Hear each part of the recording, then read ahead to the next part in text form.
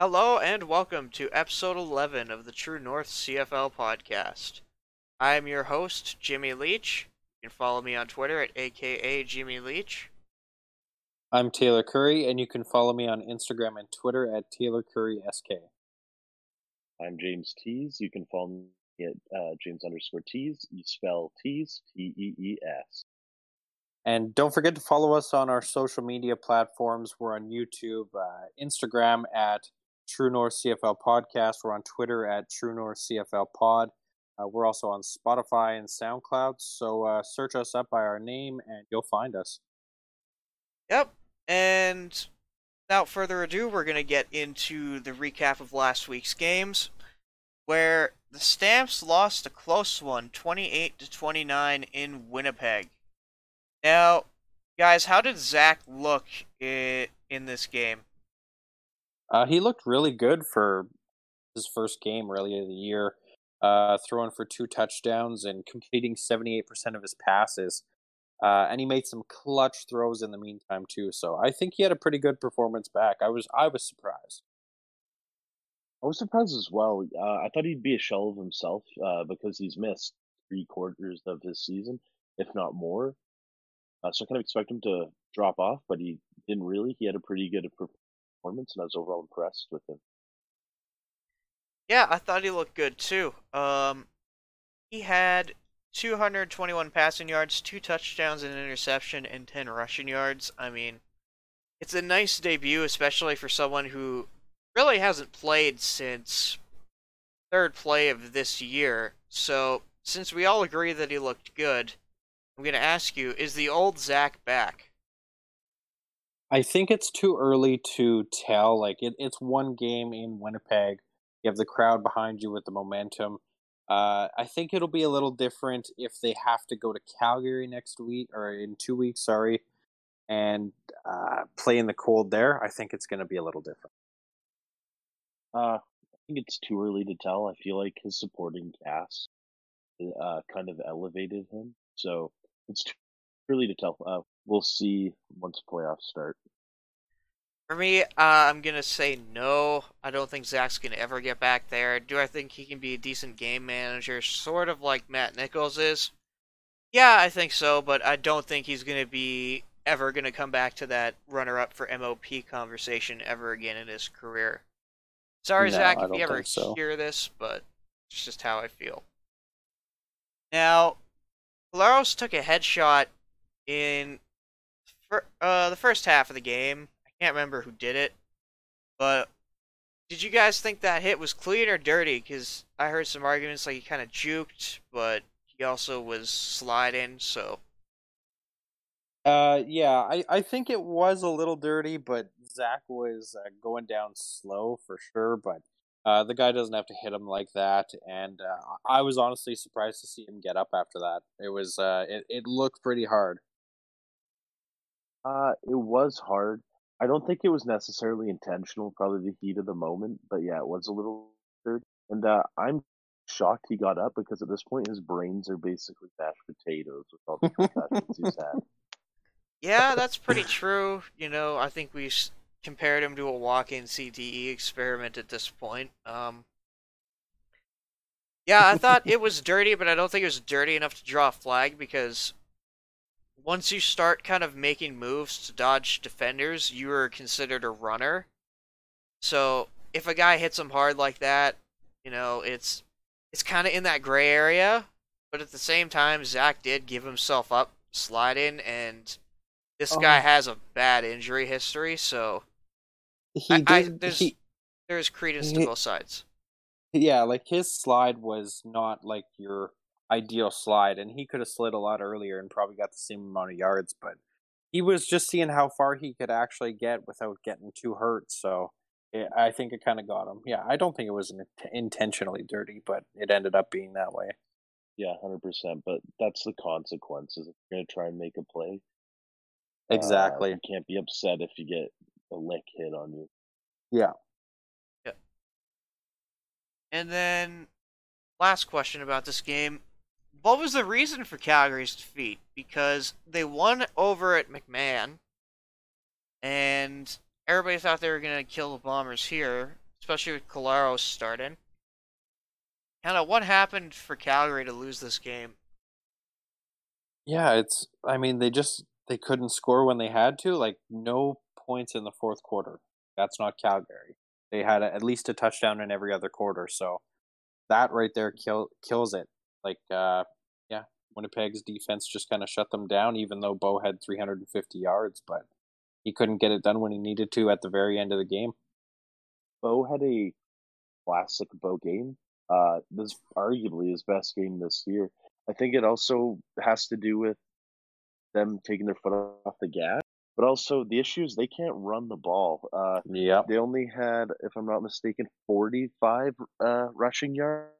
That's nothing. Like that's horrendous. You got to be able to run the ball, take some time off the clock. Because the time of possession was pretty even. Calgary had a little bit more time of possession, but they just couldn't get it done on the ground. You know, so they had to force a Bo to throw it every play. We talked about how that choke job by Winnipeg last week was very Winnipeg-ish.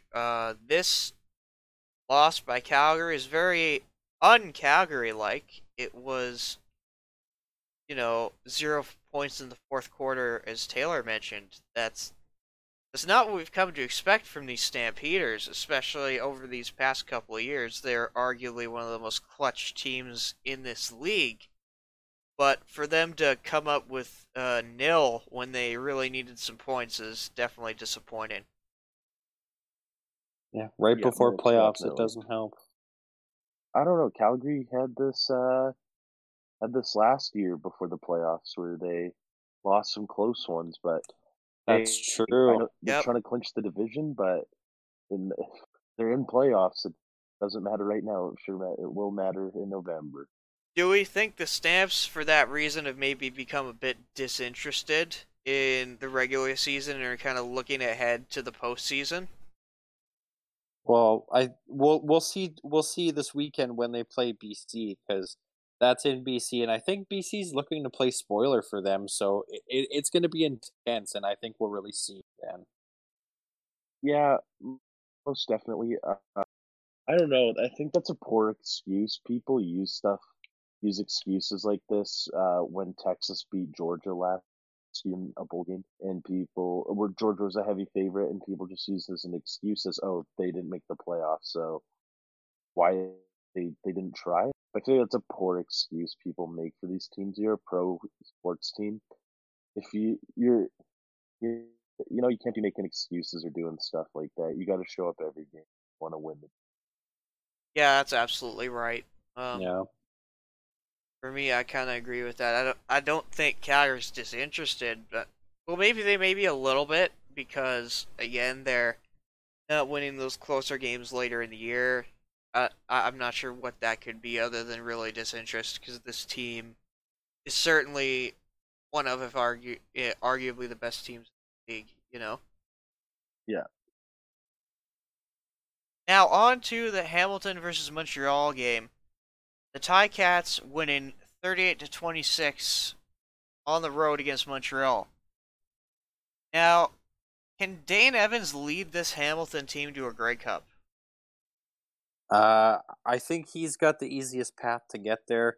They're going to have to play one game, and it's either going to be Edmonton or Montreal in Hamilton. I think the odds are in their favor, and yeah, I think they'll get there. But depending on their opponent, I think it could be interesting to see if they win the Grey Cup. Yeah, I don't think he can because regular season's different from playoffs. Yep. People always say the team with more experience wins, and sometimes you feel like it's not true, but I think it is in this case. Dane, this is his first time starting almost a full season, so uh, let's see how he does under the big bright lights of playoff. Yeah, that's true. Playoffs can certainly throw off certain quarterbacks. I know Kevin Glenn, who's, in my opinion, a Hall of Famer, has arguably not been the greatest when it comes to the postseason. Very Well, much Yeah. like yep. Peyton Manning. Oh, yeah, there's another one. And now for Dane, again, I don't know. I like Montreal. I like the brand of football they were playing, and they were not fully healthy that game. They were missing William Stanback, who earlier in the year torched Hamilton's defense. So, I mean, that probably is a huge factor in this game. And yeah, I think this matchup will be a little closer come playoff time. Jeremiah Johnson didn't like light it up, but he still had 105 yards. So he didn't play bad. Yeah, it wasn't bad or anything, but I don't think you could argue that he and Stanback are par for each other. I think Stanback's no. obviously the better running back there. But I think right now Stanback slowed down at the end of the season. Like he was doing great at the start, but like Jeremiah, he's really picked up his game in this like in the second half of this season here. And like I wonder if they're gonna roll with him starting in the playoffs and rotate, but keep Jeremiah in more. That could certainly be an interesting take. I'm not too sure on that one though. Yeah. Well, we'll see. Now, what can Montreal's defense do differently to not give up these huge plays? Yeah, that's a tough one because there's so much talent on that defense, but they find a way to be one of the worst teams for passing yards per game in the league, and they have a pretty good record. And yeah, no, it's really tough to say what the problem is there. Busted coverages, I think. They kind of torched him, like throwing the ball 372 yards given up. But the time of the possession is so in Montreal's favor. Montreal had the time of possession for 35 minutes. That's a lot, and they weren't able to do Yeah. anything with it. I honestly I just think it's busted coverages, and it's also this is Montreal, you know. I feel like they're almost there. They're just not quite ready yet. Like next year's going to be their year. Yeah, that's probably right. Now I had a hunch watching this game that maybe it was because Montreal wasn't very aggressive on defense. I saw a lot of dropping back in zone plays and things like that, and so I went and tweeted Derek Taylor asking, in terms of aggressiveness, how does Montreal compare to the rest of the league? And I'll quote him here. He said, least aggressive. Montreal blitzes 24% of the time this season. Least in the league. U.S. sacks and second lowest rate of quarterback pressure. So it could be that they're just giving a lot of time to quarterbacks, and those quarterbacks Yes. are dicing up their defenses. Well, yeah, somebody eventually is going to get open. Like if you're giving them that much time and you're the lowest in the league, like what is going on there? Yeah, most definitely. You want to get in that QB's head because if you know they're not going to, you're just going to sit back, throw dimes because you don't have any worry of anyone getting up in your face and hitting you. If you know they're not going to blitz you, you can basically do any pass play you want. Yeah, and like Derek said, they're, I believe, second in QB pressures. And when I think of teams, Montreal isn't a team that can get pressure with four linemen. Like Saskatchewan, they're a team that can get pressure with four. Calgary, maybe. Edmonton definitely can too. Like there's only a few different teams you could put Winnipeg in there. They can get pressure with four linemen, you know. And Yeah. I don't feel like Montreal is one of those teams. So Well, and I mean it's showing. They're clearly not. Yeah. Yeah, especially when you play a team like that, you can have an empty backfield if they're unable to get pressure. That's why they're getting diced up in the passing game because you're able to put another man out there in to catch a route rather than in pass pro. yeah, absolutely. And I know Derek followed the podcast right after I talked to him about that. So if you're listening, shout out Derek Taylor. Shout out Derek Taylor. Shout out to Derek Taylor. All right, so on to our final question for this game. Why did Hamilton leave their starters in for so long after, this game was pretty much, the script was written, Hamilton had the W, but Dane Evans was still in basically until the last drive? You know, I criticized Dane Evans coming in when he came in and like to start, and he's proved me wrong every week now, and I just think that they're really building up their momentum, and they wanted to let their opponents know like what they're about coming in the playoffs in a couple. Make a statement. Keep pouring it on your opponent even when they're out of it. Exactly. No doubt. With it also could be because Dane is a really raw quarterback, and they're just trying to get him as many reps as possible for the playoffs. So maybe that has I something to do feel with it. comfortable.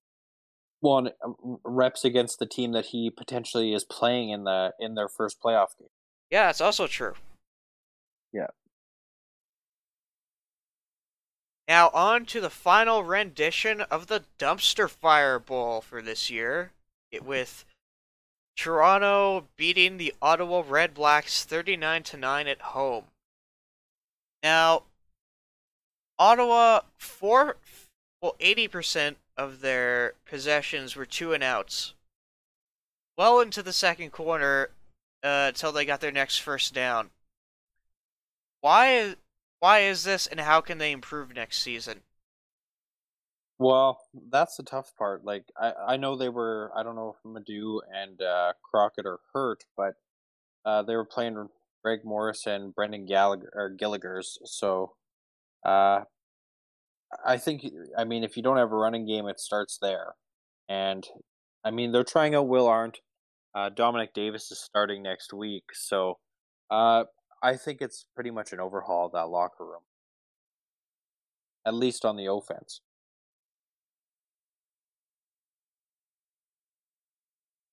James, you got anything to add there?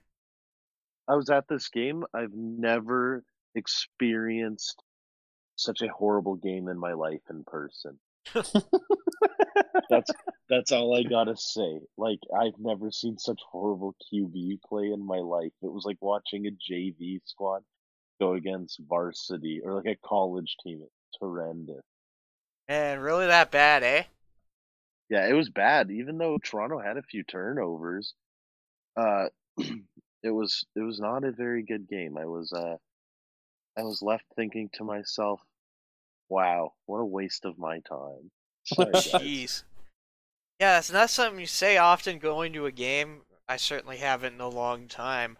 Just with the disaster Ottawa has been this year. I think before this game even started, they had 108 2-and-outs, which is by far the most in the league. Just, yeah, they have to upgrade their run game for sure.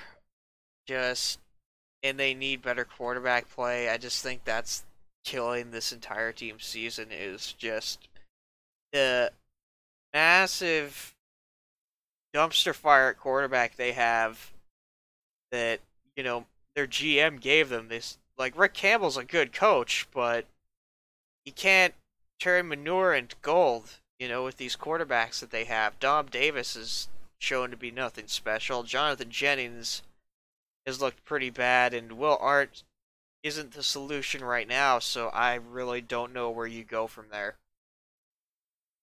Well, yeah, that's exactly it. Like, I think they really gotta see what they can get in free agency and hope they can spend some money on a good quarterback to stick around for a while.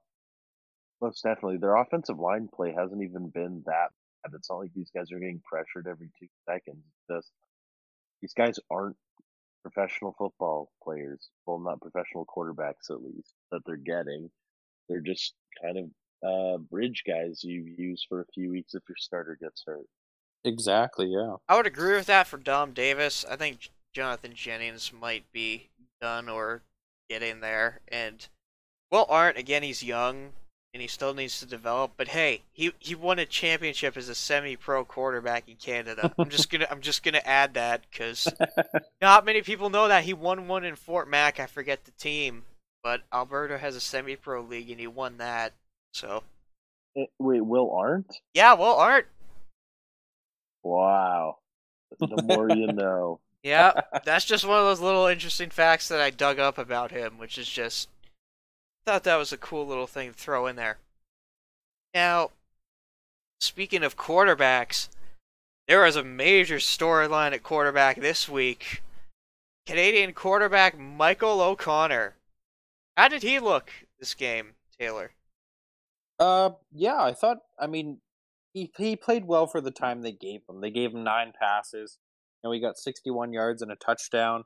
Uh, I want to see more of him, and I think he could be a good development guy down the road. Now, I specifically asked this question because, well, O'Connor was a draft prospect last year, and James being our draft expert, it's fitting that he's filling in for Carter on this show. Now, James, I asked you a two-part question about how did O'Connor look. I said, how do you evaluate his first performance? And B, does this change how scouts view successful U Sports quarterbacks? And I used Noah Picton as an example because he held a lot of U Sport records, but was never really given a shot, even though he proved that the kid can ball. But yeah, what do you think of O'Connor? I just want to say this first. Toronto's fiending O'Connor, a Canadian QB who's from Ontario playing in Toronto. Man, he just went in on third down just to try and pick up a first down running it, and people were losing it. Then it went quiet as soon as he left. But honestly, I think he did look very good, but you got to take it with a grain of salt. You have to factor in this was in garbage time against a trash team who was basically just going through the motions. But he also did throw some really, really good balls that, wow, they they shocked me. I was shocked at how good his balls were. Uh, pause. Anyway, he that TD was very nice, but I think the receiver kind of made more of the play. Even though it was a nice smooth ball. The difference between O'Connor and these other guys is he's an outlier because he played prep school in the States, like high school football in the States, as well as he went to IMG Academy, who, if you guys don't know, is just pumps out pro football players, guys who go to Alabama, Ohio State. And in high school, he was a 4-star recruit. Alabama offered him, Ohio State, Michigan, any team that's a powerhouse in college football offered him. But people don't know this. He did indeed play a year at Penn State. Uh, Obviously wasn't going the way he wanted, so he transferred to the University of British Columbia, where he tore it up. But we have to think he's going from playing against dudes who are now starters in the NFL, uh, and then going to U Sports and playing with dudes who, to be quite frank, probably aren't that good because there's such a small amount of people playing football up here. But also, he is a big guy. He's 6'4", 6'5", 230. That's a pro quarterback right there. That size, that's what NFL scouts look for. That's why he had the Seahawks training camp. But also, the only guy that I can compare to him who is good and is big in U Sports, like has the body type, is Sinegra. But Sinegra only ever played in Canada, so I'm not sure how he'll fare in the CFL. But Picton, using him as an example, he was unreal in U Sports, disgusting, absolutely savage. But he's not going to get a look. He's 5'8", which is bad. I like Noah Picton. I want to see him do well, but no one's going to take him serious because he's very short for a pro quarterback. So that's the issue. Yeah, it's certainly disappointing that no one was willing to give him a shot because of his height there, but I mean, with Sinagra coming up in this year's draft and him being ranked in the scouting bureau, there's actually two quarterbacks for the first time I can remember in the top 20. So I would like to see Sinagra definitely get a shot in the league. I also do think Nathan Rourke has a better chance than O'Connor. I'll leave it at that. Oh, I'm not even going to argue that for sure, especially coming from a Div 1 US school and starting there for more than 1 year. Like, yeah, he's probably a backup in the CFL's first year, I'm betting. And maybe he gets some time. No, it's very tough to start at any position in first year. It's very rare. Guys who usually do make that transition are O linemen in their first year, but that's still very tough. Yeah, that's true. It's just, like I said, he might get looks, but I doubt he'll. I don't think he's going to start his first year. To say he'd start his first year is absolutely crazy, I think. Yeah. Yeah. And for our final question about this game, how did Ottawa get beat so badly by Toronto when Toronto was using what's normally their third and fourth string quarterbacks for the entire second half of the game? I think it comes down to quarterback play. Toronto did use 3 quarterbacks, but in total, they went 26 of 39 for 357 yards and 5 touchdowns. No interceptions. So I think that's the tell-all right there, that they have their DBs are not good. And when Michael O'Connor, a rookie, and Dakota Perkop can throw, Dakota threw 2 touchdowns. So I think that's where it is. Yeah, it's simple as that. I think guys on the Red Blacks were playing in mind with, why would I hurt myself playing a meaningless game? It's, as Deion Sanders once said, it's business decisions, baby. Why risk permanently hurting yourself for a meaningless game? Just go in there and get that paper, baby. Play for that paycheck. But yeah, I think Ottawa kind of is defeated now, and their give a crap level wasn't there, and that's why they got torn up. Yeah, I think they're bad and they know it, sort of thing, with the Ottawa Red Blacks at this point in the year. It's just, I don't know if that compete level's there, and yeah, I think Ottawa's quarterbacks are so bad that all the way down, Toronto's first to fourth string quarterbacks are all better than any of the quarterbacks on Ottawa's roster.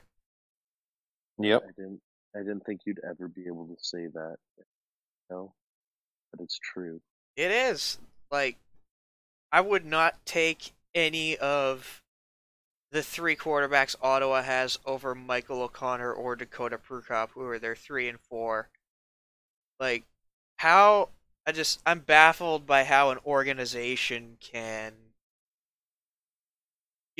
just crap the bed so badly in the offseason that they have, third string caliber quarterbacks being their starters.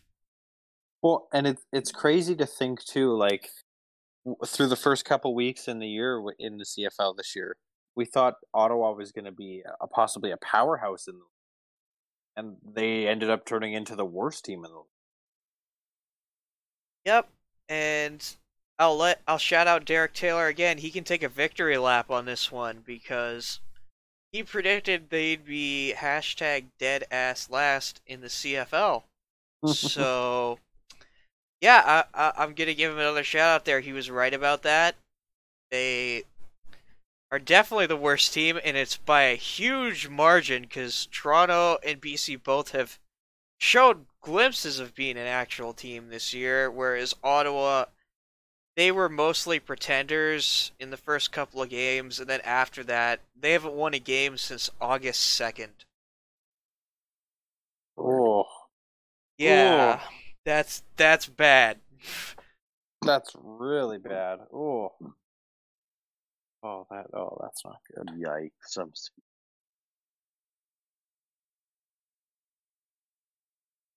So to conclude our recap, we have the last game of the week. Saskatchewan beating Edmonton on a walk-off field goal, 27-24 in Edmonton. Now, how did Trevor Harris look to you guys in his return?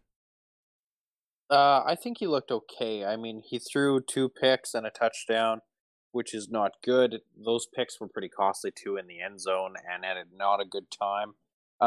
He didn't throw bad though. 27 of 37, 321 for 73% completion rate. So, I think he looked like the Trevor Harris we're getting ready for in the playoffs coming up. The choke artist, if you will. I thought you were gonna say something nice, but then the choke artist line. Yeah. Oh man. Yep. No, that's what he's done. Every time he's kind of been in that position, he's choked. I know. Yep. Or he's gotten hurt. Yeah. Calgary. up. Anywho, um, I think this is kind of to be expected, but I'm shocked at how many yards he had. He threw for over 300 yards with 350 yards, if I'm not mistaken, which is impressive.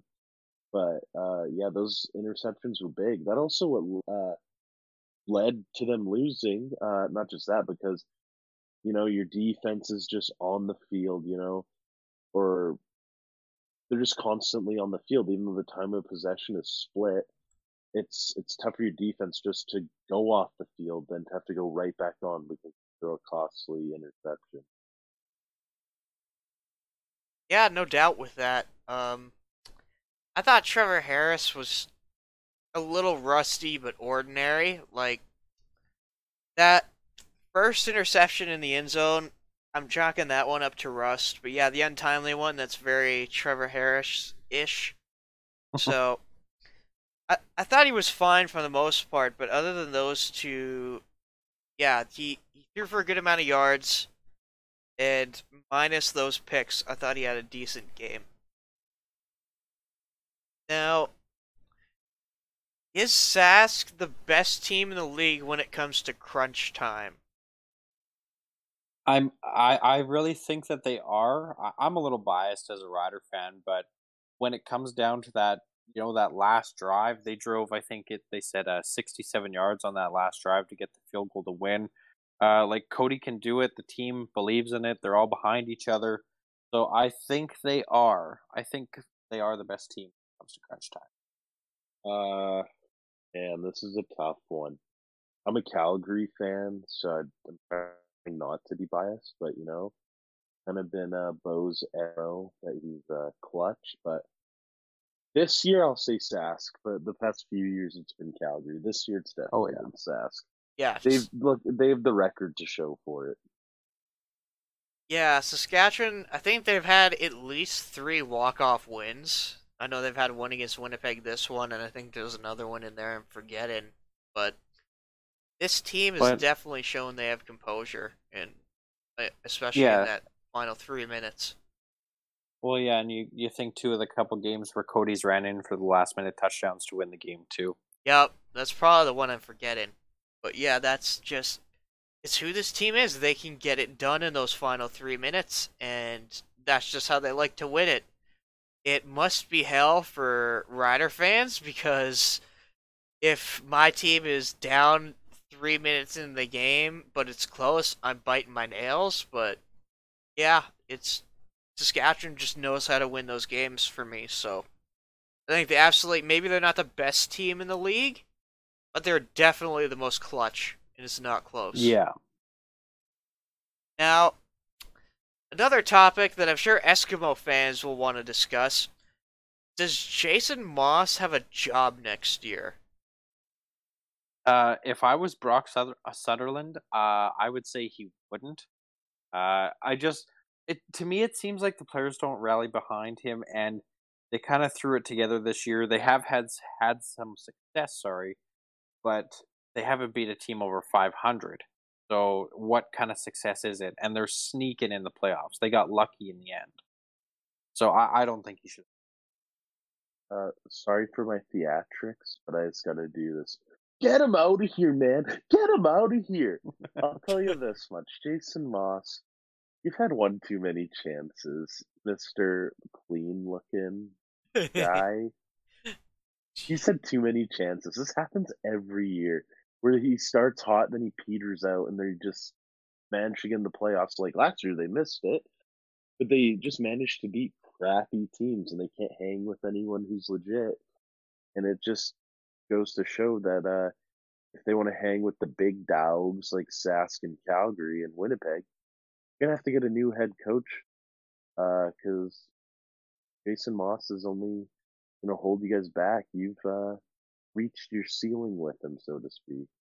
I agree with that a lot because I think Edmonton, there's a lot of talented players there. You mean just look at that defense; it's been great.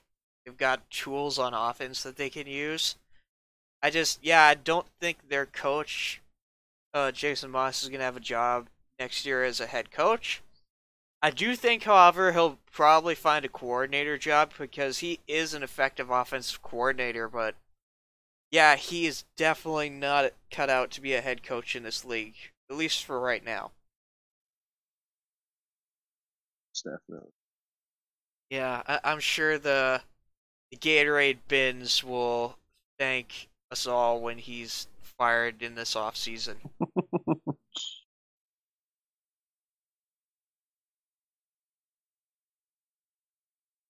So on to our fantasy segment this week. For value picks, we have AJ Ouellette of the Toronto Argonauts, Caleb Hawley. Ouellette, sorry, his price is 3,500. Caleb Hawley's price is just under 3,300. And Chandler Worthy, who's still somehow $2,500. So grab him while you can. Anybody that I missed, you guys, or that you would take off? The only one I would add would be Richard Sedani. The last time they played BC, he had 3 catches for 53 yards. He had 8.3 fantasy points, and he's progressed through the season. So I think he's a good pickup at 2706. He's not too bad. Shout out to my boy. I actually played with Richie Sindani in the CJFL. Anyway, yeah, Worthy's worthy of that pick. Oh, I see what you did there.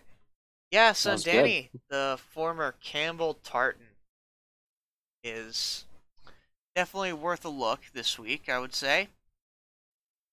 Now, on to our best positional options. We have Cody Fajardo at $10,695. We have Verdon Adams at $10,195. Bo at just under 10,000, and Big Game Dane at $9,073. Any quarterback you would add or take off there? I wouldn't take off. Sorry. So I got Bo Levi in my lineup, so I agree with everything you said. They're getting pricey though for Fajardo and VA might not even play the whole game again. So that's a pretty big price tag to pay for him, in my opinion. That's what I was about to say for Evans. Evans is cheap, but they've clinched it, so I don't see him playing against Toronto the whole time. And I'd say take Bo. These guys are trying to prove something that they're worthy of the #1 spot in the West. Yeah, I kind of agree there. You do run a risk of BA and Evans not playing the full game, so put an asterisk beside those two that if you hear anything during the week about quarterback rotation, get them out of your lineup. I personally haven't heard anything, so that's why they're obviously in the positional picks. But if you really want to play it safe, definitely go with Bo or Cody because both are actually playing for something this week. If Saskatchewan wins, I believe they clinch first in the West. Yep. And yeah, if Calgary needs to win too to also have a shot at being first in the West. So, moving on to our running backs. I could only find really two that I thought were worth picking this week. You have Shaq Cooper at just over 5,700 and Jeremiah Johnson who's just over 5,500. Anyone you would add or take off there? No, I got Jeremiah in my lineup, and I got Terrell Sutton in my lineup right now, but I'm gonna swap him out pretty soon, and I might even pick up Cooper for that price tag. I think these are both two good picks. They got nothing to add or take away.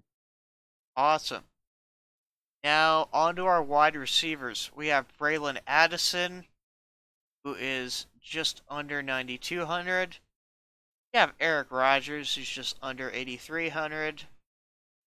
You have Shaq Evans, who's just under 7,200. Naaman Roosevelt at $5,742. Juan Bray at $5,348. You have Ricky Collins at $5,294. You have Hergy Mayala at just over 4,500. And Dane Evans, who is just under 4,200. Any other receivers that I'm missing or that you would add? No, I got Eric Rogers and Naaman Roosevelt in my lineup. The other guy I have in my lineup, and he'll be mentioned later too, but is Duron Carter. I think last game of the year, he's gonna come out big. And you love Duron Carter. I think he's a good player. Anything you would add in there, James? No, I got nothing to add, man. I agree with all y'all saying. That's awesome. All right. So, for the team defense people, I didn't really see any other options. So, I just went with the Calgary defense at $4,410. They have a great matchup playing Danny O'Brien's BC Lions. And I don't think there's any other matchups this week that are really exploitable. Do you guys? The only one I'd consider would be Hamilton and Toronto, like with Hamilton's defense. Like if you need one and like you're willing to pay $5,100 for one, maybe them. But again, that one could be potentially not as outputting as Calgary. Definitely. So, moving on to our locks here. For me, I have Braylon Addison at $9,167. He is playing Toronto, and historically, he has had very strong weeks against Toronto, putting up 35.2 points earlier in the year, and then more recently putting up 42 points on fantasy points against the Argos. So, the history is there. I think he has another strong outing this week. Yeah, good point. I got Duron Carter as my lock this week with $4,829. The last time they played Calgary, he had 11.4 fantasy points. So I think for that price, and if he gets about the same, I think he's worth it. I was gonna say Eric Rogers, but you know what? Making a last second change. Sergei Mayala, I'm locking in at $4,518 because over the past few games he's starting to pour it on. He in the past 4 games he's really produced, and Bo's starting to feed him the rock, so to speak. Last week he had 83 yards and 2 touchdowns, and is definitely sure to produce this week against BC. Yeah, Hershey's definitely got a really nice matchup this week against the soft BC secondary. With Duron Carter, though, he's up against Trey Roberson, Taylor. How do you think he's going to win that matchup?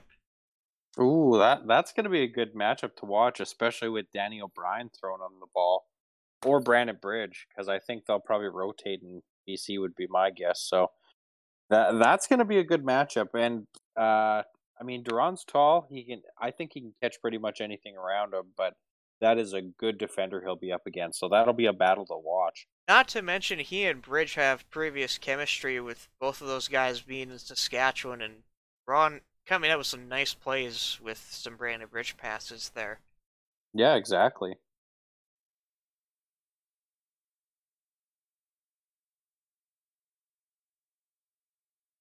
So on to our news segment for this week. Toronto has signed NFL and AF alumni running back Bishop Shanky. Final decision on Halifax Stadium will be decided by Halifax City Council December 3rd or December 10th on whether that proposal will go through. The Red Blacks start Dom Davis in their last game of the season. Trevor Harris will not start for the final game against the Riders.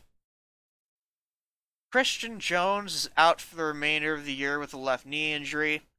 Devon Campbell, CFL alumni, was promoted to the Chargers active roster. He's also Canadian. Now, this is a funny story. So, for 3 Down Nation's Power Rankings, which is the main CFL news website, obviously, they had write-ins for Laval and Western for their... This is the CFL Power Rankings instead of the Ottawa Red Blacks. That's how bad they've been this year. And honestly, probably either of those teams could beat the current Ottawa Red Blacks right now. Oh, I think they could. Yeah, this is a slap in the Ottawa. But but it's accurate. Ottawa, you suck. So, you know what? I'm gonna defend this. Okay. Yeah, I'm gonna defend it too, and I'm gonna probably agree with it honestly at this point. Oh, no doubt. 100%. So on to our game time questions for this week. Now, for Montreal versus Ottawa first, is this game worth watching to you guys? I might check it out for a bit, but I'm not sitting down with some wings in front of me to watch it. That's for sure. This is not worth my time of day. I will be doing more productive things. Thank you. Man, y'all are harsh. I'm gonna be watching this game because, again, I want to see maybe some of these draft picks get a little more time than they normally would, like that kid from Laval who's playing with Hugo Montreal. Richard. No, the running back that they just had play. I can't remember his name though, but he was drafted this year. He looked pretty good in the time he played. Hugo Richard definitely would be nice to see if they care to put him in. But I don't think that'll happen. I'll be watching though. Now, for Edmonton versus Saskatchewan, this is definitely a game worth watching. Can Sask go back to back and take the West Division? I think so. With the news that Trevor Harris is going to be sitting this week, they're probably going to rest other guys. So I think it should be a fairly easy win, knock on wood. Yeah. It is tough to say, but with my man Kilgore in there, they ain't going to win anything. I ain't gonna lie. He's probably the worst quarterback in the league.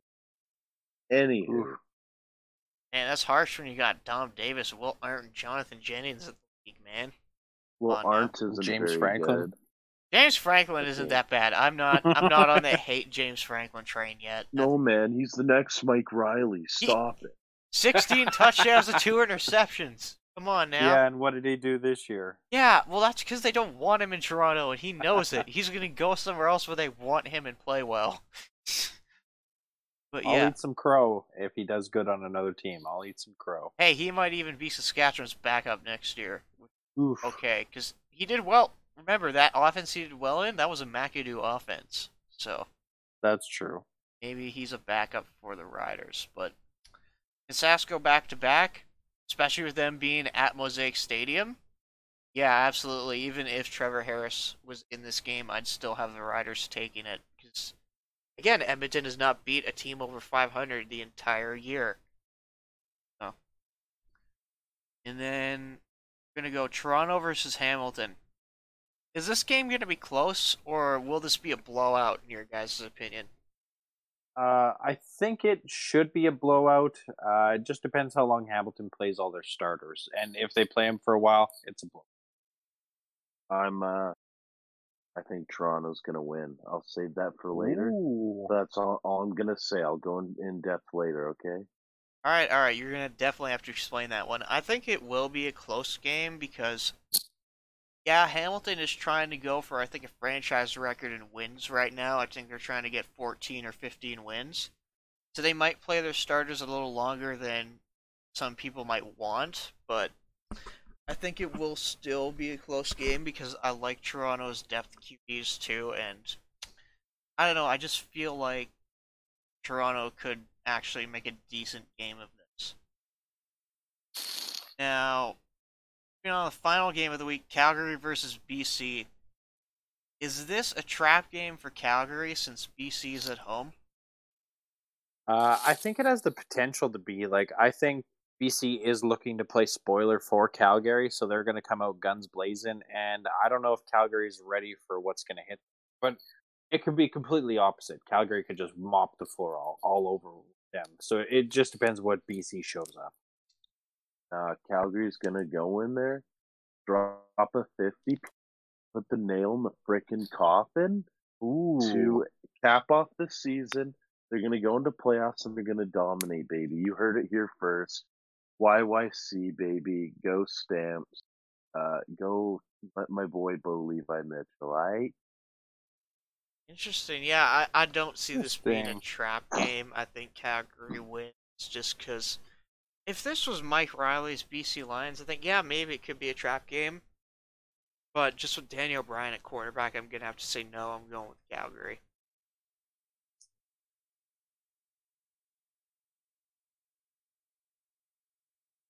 So, on to our final segment this week predictions.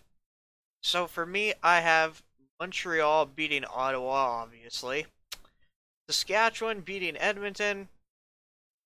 Hamilton beating Toronto. And Calgary beating BC. You guys have this week?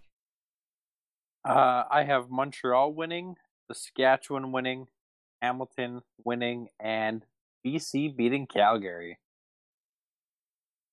Well, I have Montreal winning, Sask winning, and Toronto. I Wow. think Toronto's gonna win only because Hamilton's gonna rest their starters and Toronto will pull it off. Because last game of the season, let's go hard. Let's get some Michael O'Connor up in there and let's pour it on these guys who aren't playing their starters. Let's be silly. Anyway, then I think Calgary's gonna beat BC. I ain't ever gonna count those. Yeah, that's fair. I would say I definitely want to see more of Michael O'Connor, but I don't think they are winning that game. Yeah, I honestly want to see more of O'Connor's. Hopefully, maybe they just play Crew Kappa half, then they play O'Connor. Yeah, I was just going for the hot take. Oh yeah, you going for the hot take? That's fair. We do that a lot on this show, so I believe that wraps it up for this week, guys. You can find our podcast on YouTube, SoundCloud, and Spotify. If you search True North CFL Podcast on any social media, such as Twitter, Instagram, you'll find us. And again, you could also find us that way through Spotify, Twitter, or not Twitter, sorry, Spotify, SoundCloud, and YouTube. Thank you all for listening. This is the True North CFL Podcast signing off.